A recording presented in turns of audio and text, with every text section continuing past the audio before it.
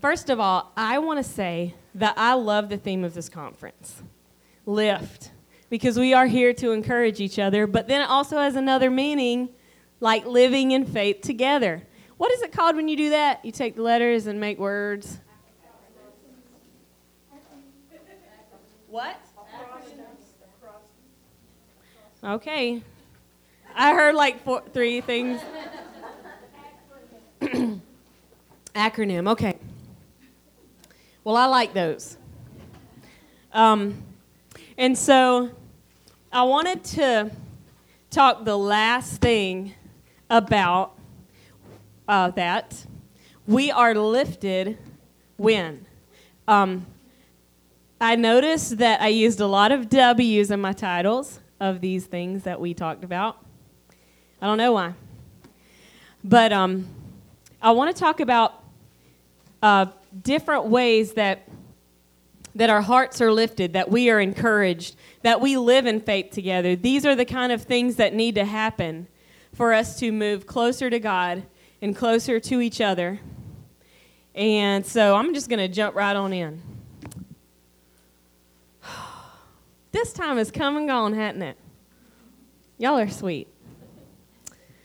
But I want to go ahead and jump on in to the very first one. It is called We Are Lifted When We Bear Witness of the Light and Lift Jesus High. When we bear witness of the light and lift Jesus high. Have you guys heard, there's this verse in the Bible, it was John the Baptist talking, and he said, he must increase, but I must decrease. Our souls are satisfied completely in God when our focus is to bring glory to His name. When everything that we live for and do is to point people to Jesus, to lift His name high. Have you ever noticed that, when you get so wrapped up in yourself, like focusing on yourself and your problems and how it just kind of like weighs you down and just puts this kind of dark cloud over you? I'm convinced that a lot of the things that we have going on in our nation today with like depression and anxiety have a lot to do with, sometimes it can't be helped, and I get that, but a lot of it has to do with we're focusing so much inward. We're not focused outward. Our focus is not lifting Jesus high, it's getting myself right.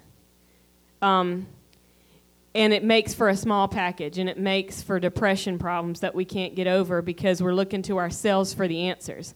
The more I look inward, the worse my problems are going to get. And the more I focus my attention on Christ, the load gets lighter. You know that verse that says, where he's talking and he says, my yoke is easy and my burden is light. We talked about this in the first session. When you feel so weighted down that you can't go on, that is not the burden that Christ meant for you to carry, or you're not carrying it in His strength. You're trying to do it on your own. So the very first thing I just wanted to talk about is we are lifted when we bear witness of the light, like we just reflect Jesus. We just shine and lift Him high. If you guys will look in John 1, I knew this was going to be the last time I was talking, and I just wanted to like load it up with Bible, like big old sections of Bible. So we're going to be reading a lot, but it's going to be amazing. 1 John 1 through 16 says this.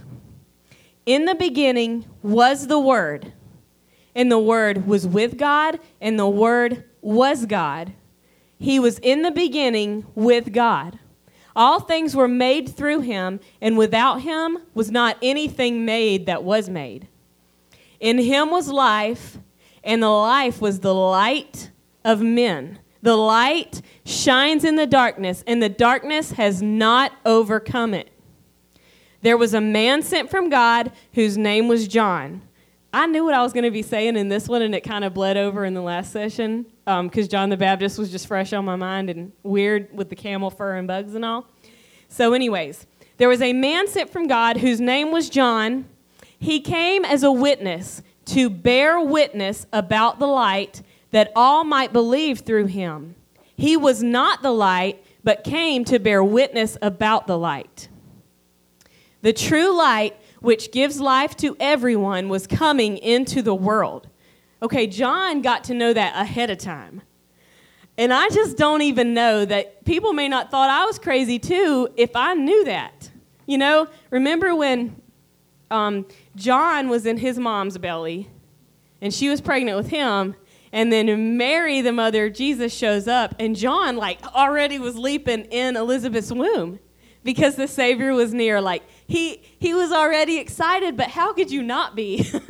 How could you just not be? So he knew what he was there to do, and he knew who Jesus was. I just got a feeling that if it was me, I would be like, I got to wear this camel fur and live in the desert because I cannot even control myself around normal people.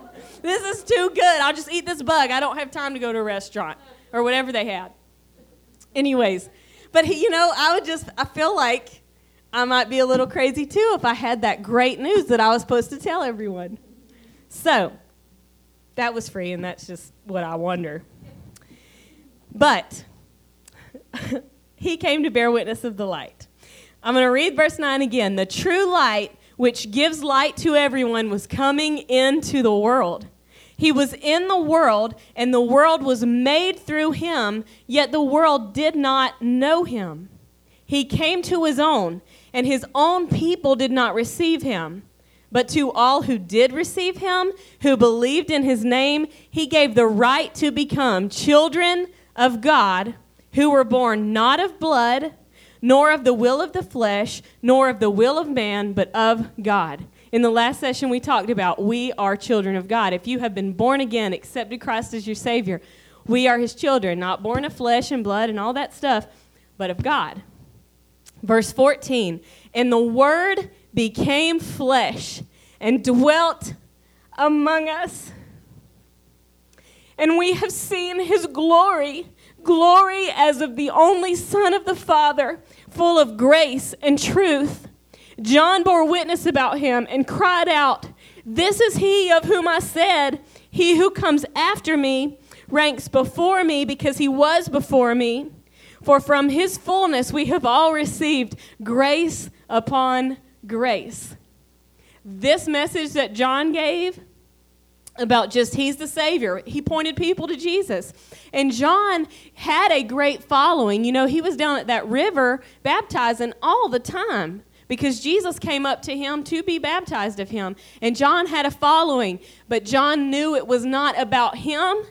And all those people that were following him, he was just saying, I'm just preparing the way for this guy, this God-man. And he was like, you know what? When it came right down to it, he said, I must decrease so that he must increase. And this is why I came.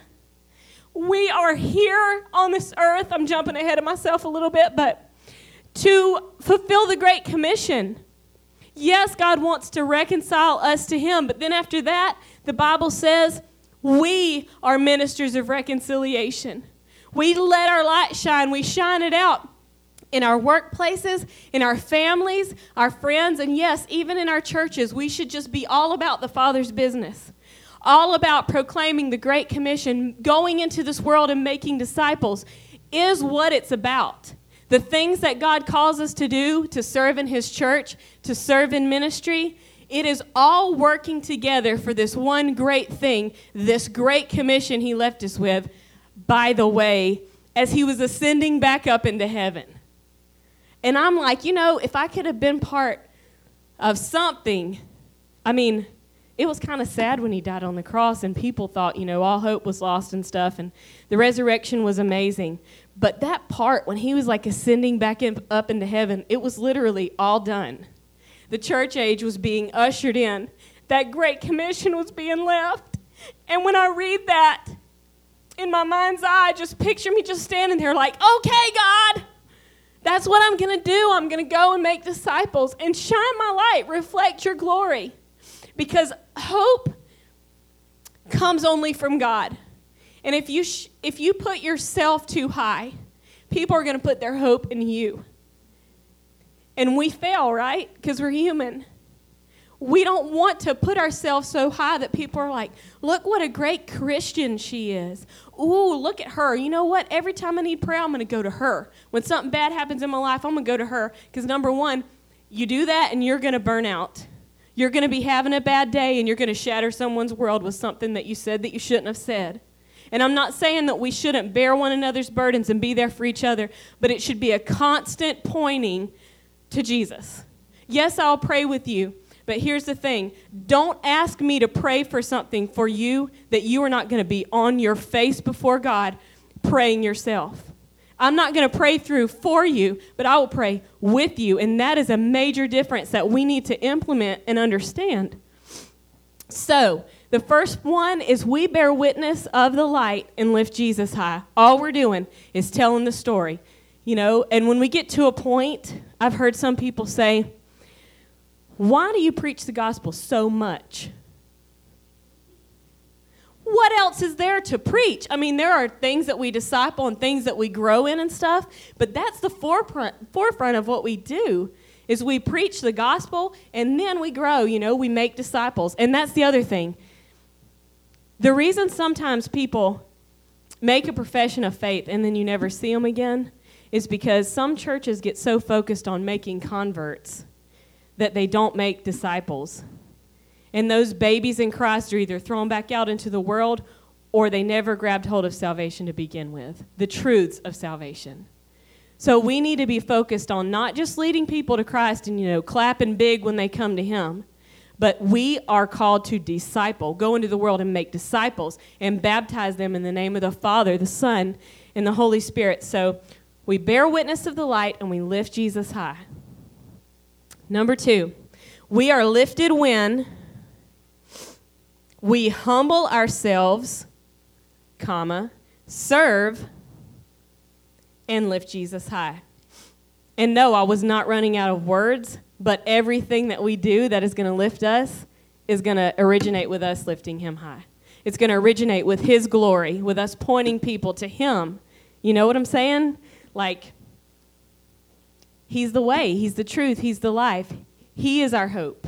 Our hope should be in him. That hope is unshakable. When our hope is put into a pastor or a leader or this really mature Christian that we see over here, that's a shakable hope.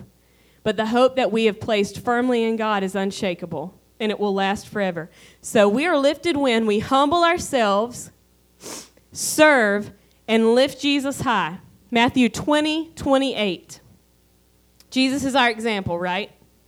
And here's what it said about him. I'm sorry, I had way too much candy. Okay. Can you tell? Do I feel a bit sugar rush this time? I feel like spurts of excitement just shoot out. But this is exciting news too, so the Lord knows what you need to deliver what you need to deliver. Matthew 20:28 says, even as the Son of Man came not to be served, but to serve and to give his life a ransom for many. And it's talking about more stuff, and I could have added a longer passage there, but I got a lot to wade through right now. The point I just wanted to bring out of that passage was, if Jesus himself did not come to be served, and hey, didn't he actually deserve it? I mean, he could say, I'm here in this world I made, and just serve me right now. But Jesus came into this world, he humbled himself, he washed the disciples' feet, which was disgusting. And here's the other part. It wasn't just the disciples that were doing amazing right things. Jesus washed Judas's feet too.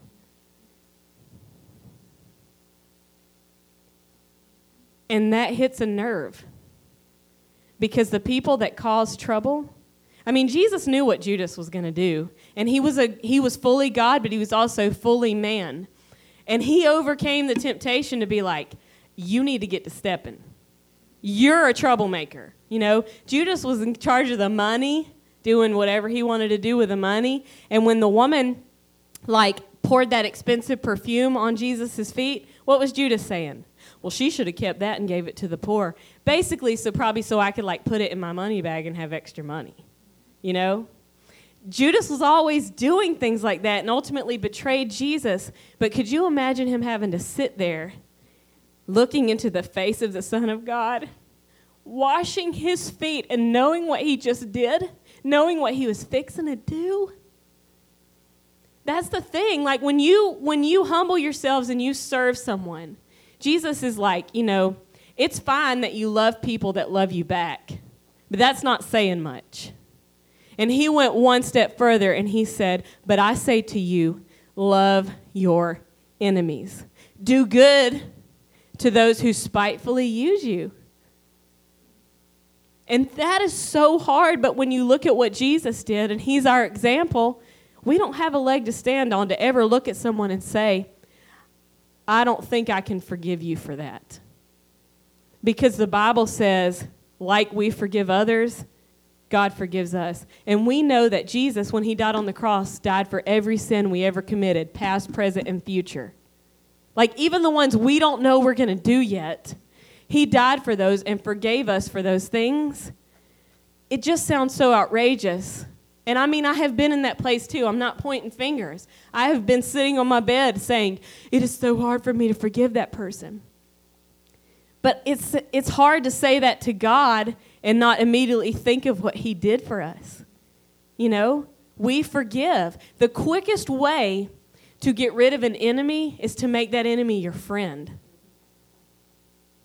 That is deep. That's one of those things that I could just sit, stare at the wall, and think about for a while. But I won't right now. Okay. Jesus came not to be served, but to serve. In the context of church, all too often, sometimes we get the feeling that it's okay for us to attend church, go home, and that counts. Like, I attended. But God's church is on the move. God's church is a working body. We need every part doing whatever God has called you to do in that body, functioning together as Christ is the head of the church and we are the body. We need every part. So it's not to just come to church, hear the sermon, be like, that was really good, worship a little bit, and go home. Jesus did not come to be served, and that looks a lot like being served. A lot of problems happen in churches where people get the mindset that I need to be served. Like my preferences come first. What I'm comfortable with doesn't need to change. They just feel it's like, serve me. But we don't. We come into church to serve each other, in the capacity that God has called us to. And when we are all focused on serving, there's no room for pride or preferences or comfort, because we're always asking God, what's the next thing? Where am I going deeper? Take me deeper than my feet could ever wander. Out of my comfort zone. Great things happen out of our comfort zone. Only out of our comfort zone. Great things never happen where we're like, I'm good, I got this. That if you do what you've always done, you're going to get what you've always got, and God is calling us higher. Galatians 5:13 says this, for you were called to freedom, brothers, sisters. Only do not use your freedom as an opportunity for the flesh, but through love, serve one another. That mentality of I'm coming to church to be served, that's like using our freedom as an opportunity for the flesh. But when we come into church and say, Lord, change me, make me more like you, how can I plug in? Where can I fit in this body of believers to accomplish this great commission together? Well, that's not using it for an opportunity for the flesh, but it is through love, serving one another. Churches are healthy, churches grow, they're vibrant when everyone is thinking that way. Romans 12:1 and 11. I wanted to do this whole thing, but I told y'all I got a lot of Bible. So Romans 12:1, we know this verse. It says, I appeal to you, therefore, brothers, by the mercy of God, to present your bodies as a living sacrifice, holy and acceptable to God, which is your spiritual worship. Another Bible version says, which is your reasonable service. That puts it in perspective. Like when you do this, when you offer your bodies to God as a living sacrifice, it's not something extraordinary that only the really super mega Christians do. this is something that every Christian should do, and it is our reasonable service. This is the first thing we need to do. Offer our bodies to Christ as a living sacrifice. When we give our lives to Christ, they are not our own anymore. The Bible says you are not your own. You were bought with a price. Therefore, glorify God in your bodies, which are His. It's not about my wants, my desires, my direction for my life, where I'm comfortable at. And I understand this is a lot, and I understand this is heavy. And it's something that we can't just hear once, plug it in, and never have to come back to. This is something that we continually need to be bringing before the Lord, laying down our desires, our will, our direction, and asking Him what His is. So, Romans 12:11 says this: do not be slothful or lazy in zeal or excitement, but be fervent in spirit and serve the Lord.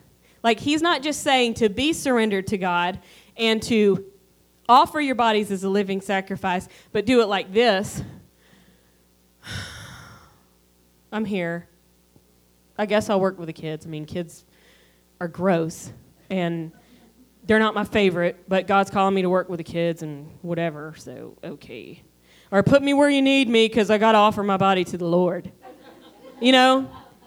He said, don't be lazy in zeal. Zeal, the excitement. You go in and you're excited, and you are fervent in spirit, like I'm doing this for God. He has called me to it. He will be faithful to complete it through me. I cannot do this on my own, but this is going to be amazing.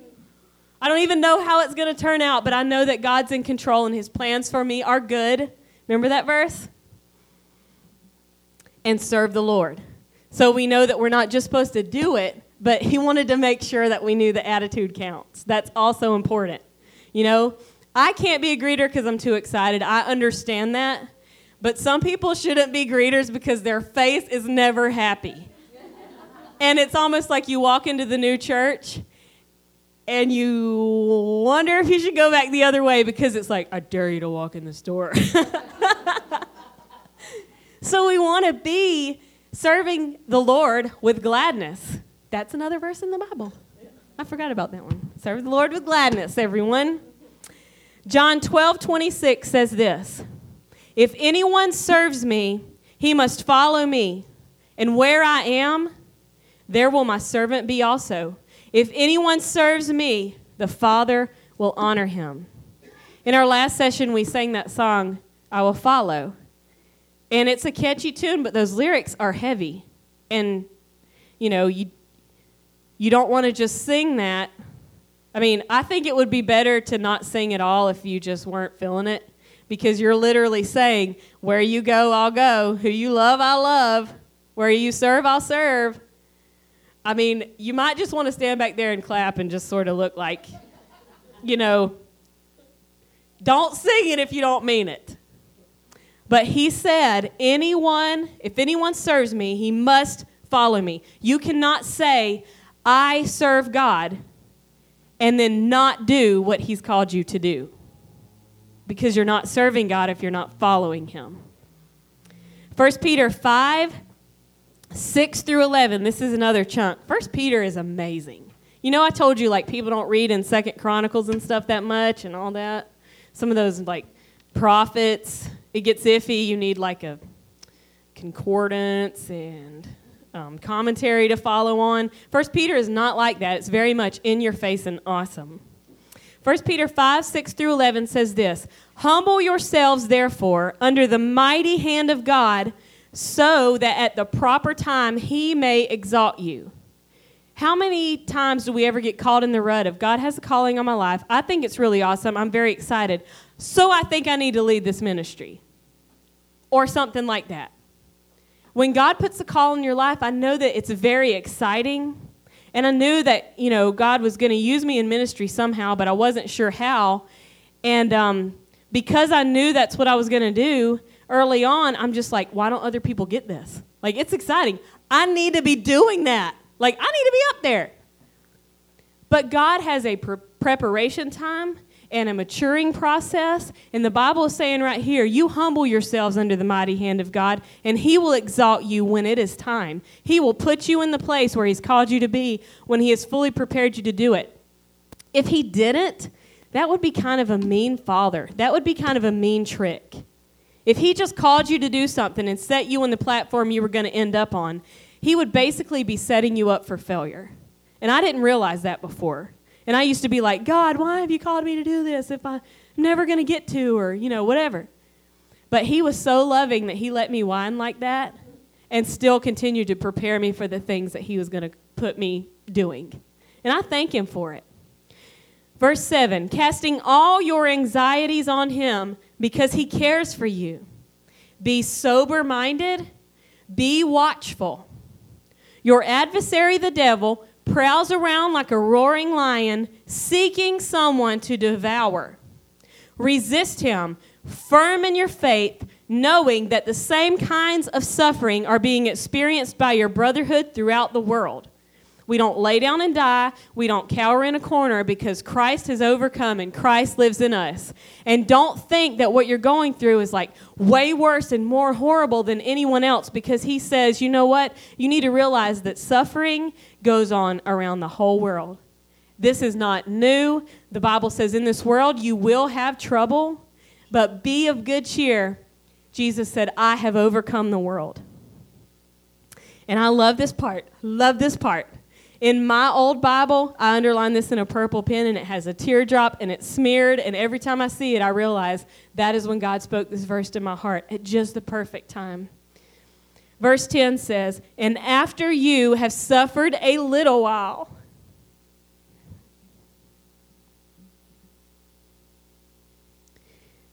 The God of all grace, who has called you to his eternal glory in Christ, will himself restore, confirm, strengthen, and establish you. To him be the dominion forever and ever. Amen. What I'm going through will not last, and I just need to stand firm in the faith, strong in his mighty power. And I love the part that says Christ will himself restore. Do you know that everything God does is good, amazing, and perfect and wonderful? And when it happens, you would never trade it for anything? When I go through hard times, I want to just know and cling to the promise that on the other side of this, I'm coming out. I'm coming out victorious, and God will himself restore, confirm, strengthen, and establish me. That gives us the staying power to stand strong in the storm because we know how it's going to end. Forever and ever, amen. And the very last one is, we are lifted when we jump in the deep end and what? Lift Jesus high. I could have said it 7, 8, 10, 12, 15 more times. We are lifted when we lift Jesus high. That's the basic thing. But when we jump in the deep end and lift Jesus high, John 14, 12 through 14 says this. I've already said this verse. I knew I was getting to it, but I just can't help it. I love this. Truly, truly, I say to you, whoever believes in me will also do the works that I do. And if it stopped right there, I would just be blown away. And greater works than these will he do, because I am going to the Father. Whatever you ask in my name, this I will do, that the Father may be glorified in the Son. If you ask me anything in my name, I will do it. If you take that verse out of context, you're going to think you're getting your Mercedes.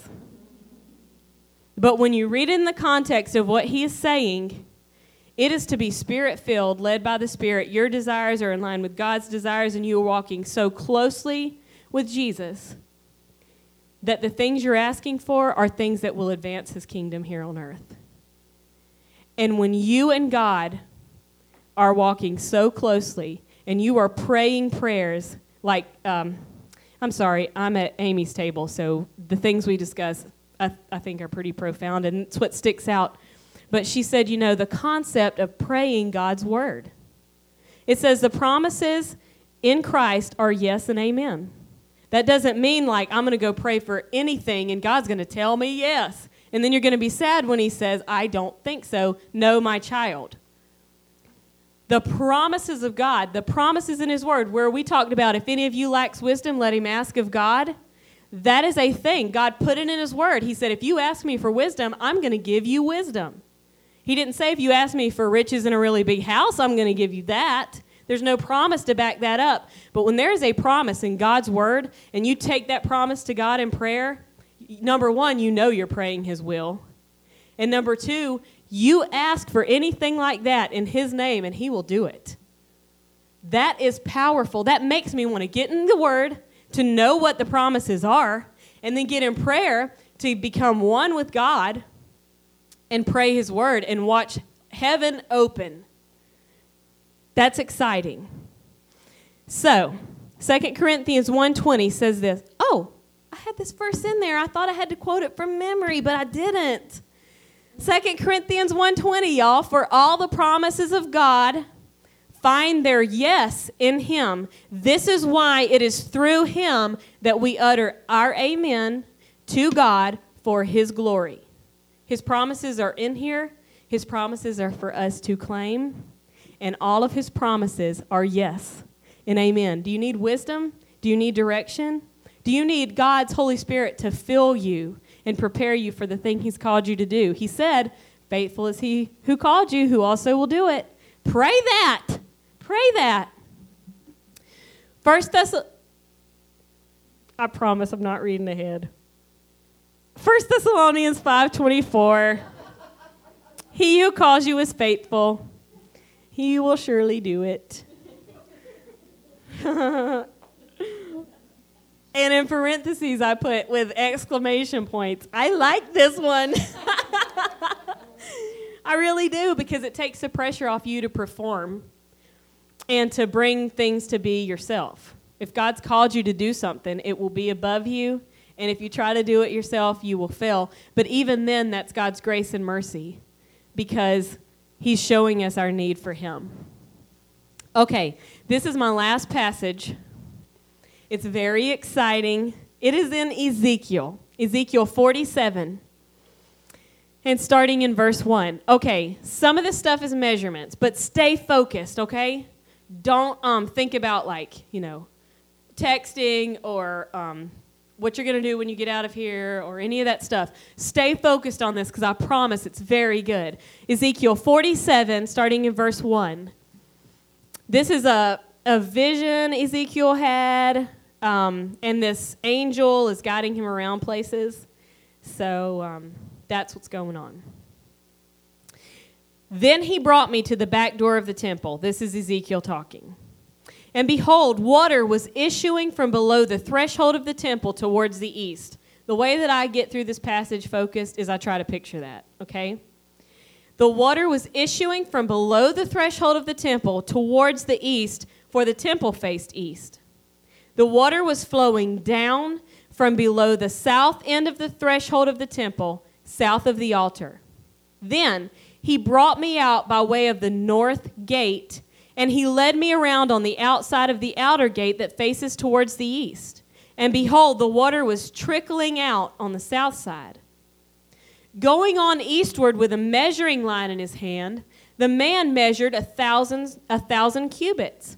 And then he led me through the water, and it was ankle deep. So this person that he's seeing in this vision that he had is measuring things out, and then Ezekiel's stepping into the water. So this guy measured 1,000 cubits. Ezekiel stepped in, and it was ankle deep. So again he measured 1,000 and led me through the water, and it was knee deep. Again he gathered 1,000 and led me through the water, and it was waist deep. Again he measured 1,000, and it was a river that I could not pass through, for the water had risen. It was deep enough to swim in, a river that could not be passed through. And he said to me, Son of man, have you seen this? Then he led me back to the bank of the river. As I went back, I saw the bank of the river, very many trees on one side and on the other. So we got this vast river and then these wonderful trees. I hope you guys have a creative mind because I'm seeing it. Y'all should be seeing it. And he said to me, this water flows towards the eastern region and goes down into Arabah and enters the sea. When the water flows into the sea, the water will become fresh. And everywhere the river goes, every living creature that swarms will live, and there will be very many fish. So this river that flowed into the sea, and we know that in the sea it's salty, this river that was flowing into the sea, when it hit the sea, that water turned fresh. Every living creature that swarms will live, and there will be very many fish. For this water goes there, that the waters of the sea may become fresh, so that everything will live where the river goes. Fishermen will stand beside the sea, from En-Gedi to Englaim. It will be a place for the spreading of nets. Its fish will be of very many kinds, like the fish of the great sea. Now, when I see that, and I see this river going and making the water fresh and all this, and very many different kinds of fish, I immediately think of the verse where Jesus said, I'm going to make you fishers of men. And everyone's not the same. So because we have different personalities, sometimes churches focus on trying to make everyone who comes in uniform. But if we embrace our differences and our different personalities, but we all love Jesus, what's going to happen is we're going to reach way more people because we are diverse, but we are all serving God for this one purpose, right? So when we realize that these fish are out there and they're very different kinds, we're going to need all of us serving God in the capacity He's called us to reach these different kinds, right? And it says this, for this water goes there, that the waters of the sea may become fresh, so everything will live where the river goes. You ever heard that song, I got a river of life flowing out of me? Everything will live where the river goes. Fishermen will stand beside the sea, from En-Gedi to Englaim. I know I'm saying that wrong. It will be a place for the spreading of nets. So fishermen will stand beside the sea, and it will be a place for spreading of nets. Y'all are tracking. I know. I can see it on your face. So, its fish will be of very many kinds, like the fish of the great sea. But its swamps and marshes will not become fresh. They are to be left for salt. And on the banks, on both sides of the river, there will grow all kinds of trees for food. Their leaves will not wither, nor their fruit fail, but they will bear fresh fruit every month. The fruits of the Spirit pop in my head when I read that. They will bear fresh fruit every month. It didn't just stop and say they will bear fresh fruit and then it'll rot. You know, the fruits of the Spirit should always be growing in our lives, right? And I'm not just saying once a month, but I'm saying that they put that in there just to say, you know, there's fresh fruit every month. It's a thing that keeps happening. So, because there will be fresh fruit every month because the water for them flows from the sanctuary. Their fruit will be for food and their leaves for healing. So this river of life flows from the sanctuary. There's all these fish out there. The fishermen stand on the side of the river and cast their nets out. Fish are all different kinds. But the water that flows from the sanctuary, it said there will be fruit for food and leaves for healing. What should a church be when people come in? A place where they can heal, a place where they can be refreshed, the water, the river, and food, find spiritual nourishment. And I was just reading this, and I was thinking, like, Lord, okay, besides the valley of dry bones in Ezekiel, I'm good with not knowing what's the rest of the stuff talking about. I'm like that. I have a friend, Amy and Matt's friend too. His name is Dan. It bugs him so bad when he gets to a part of Scripture that he doesn't understand. And I'm just like, you know, if God meant for me to understand it, I would. I'm going to understand it by and by when I get to heaven. And for now, I'm good. I'm fine with that. I can sleep at night. And it is so annoying to him. And, you know, people that like to debate Scripture or like dig deep and stuff, I do like to think deeply about Scripture. But when it becomes a heated debate or discussion, and I'm like, Jesus is the way, the truth, and the life. I know the gospel. I'm going to lead people to the Lord. Everything else that we could interpret different, I'm not going to just focus on that. I'm not going to engage in those meaningless debates that they talk about in the New Testament. I'm okay with not doing that. But the bottom line is, we are lifted when we jump in the deep end and lift Jesus high. Did you see that Ezekiel stepped in the water to his ankles, to his knees, to his waist, and then it became a mighty river? And we sang, Spirit, lead me where my trust is without borders.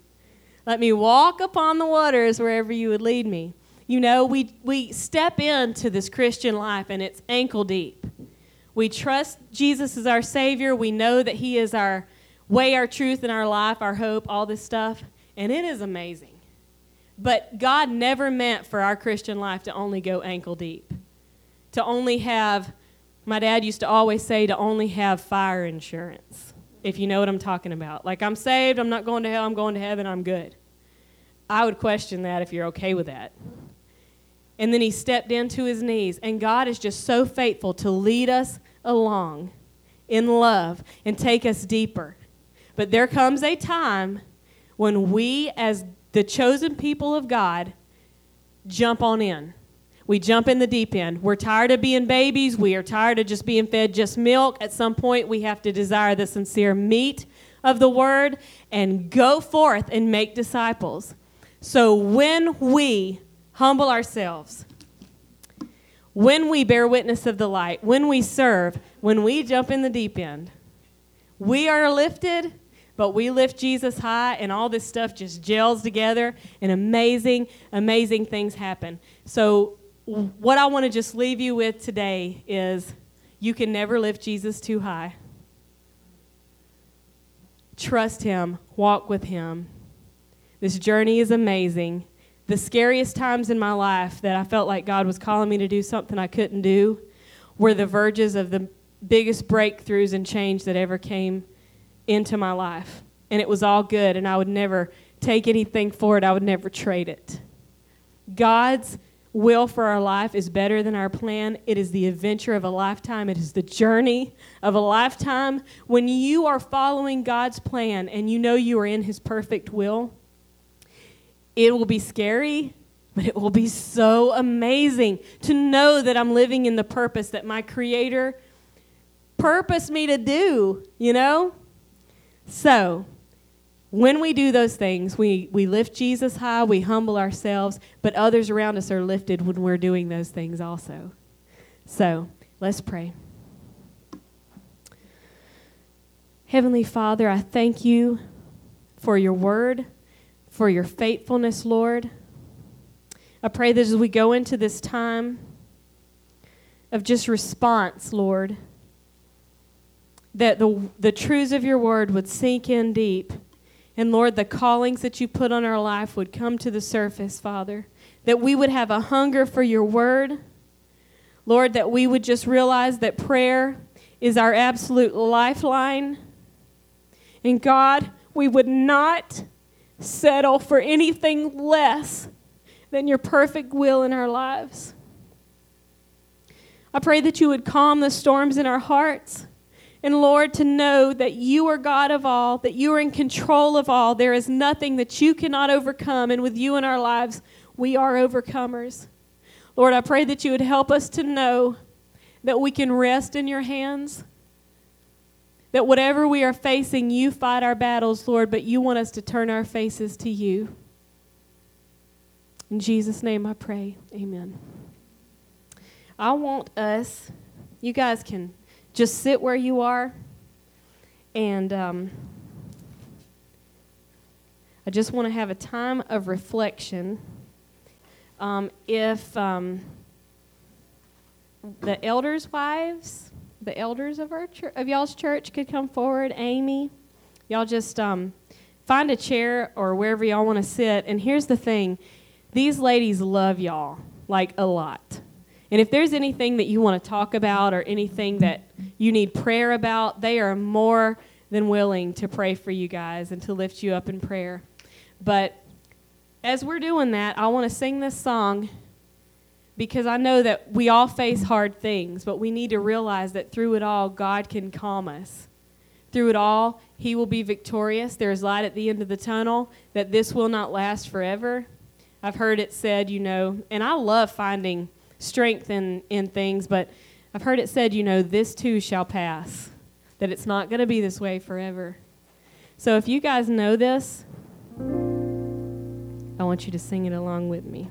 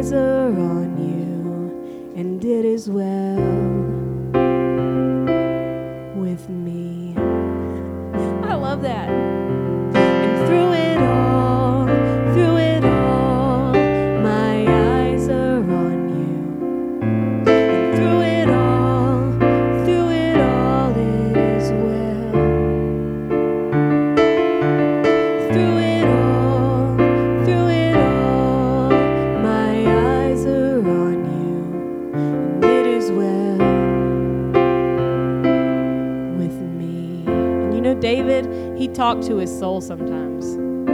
He talked to himself. So that's why I love this part so much, because I do too. Sometimes we need to. So let go my soul and trust in Him. The waves and winds still know His name. So let go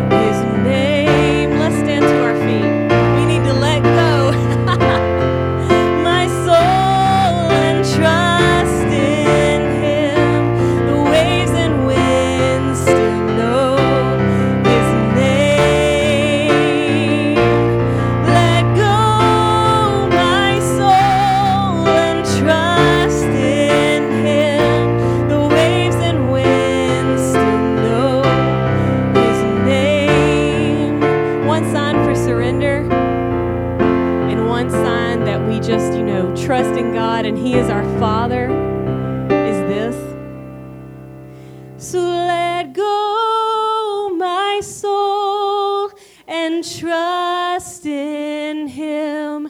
The waves and winds still know his name.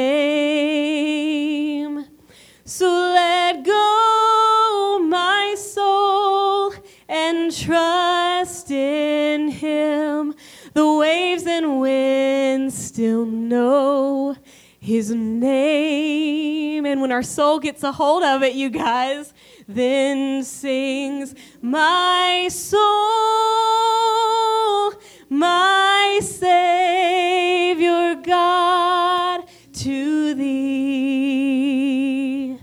How great thou art, how great thou art.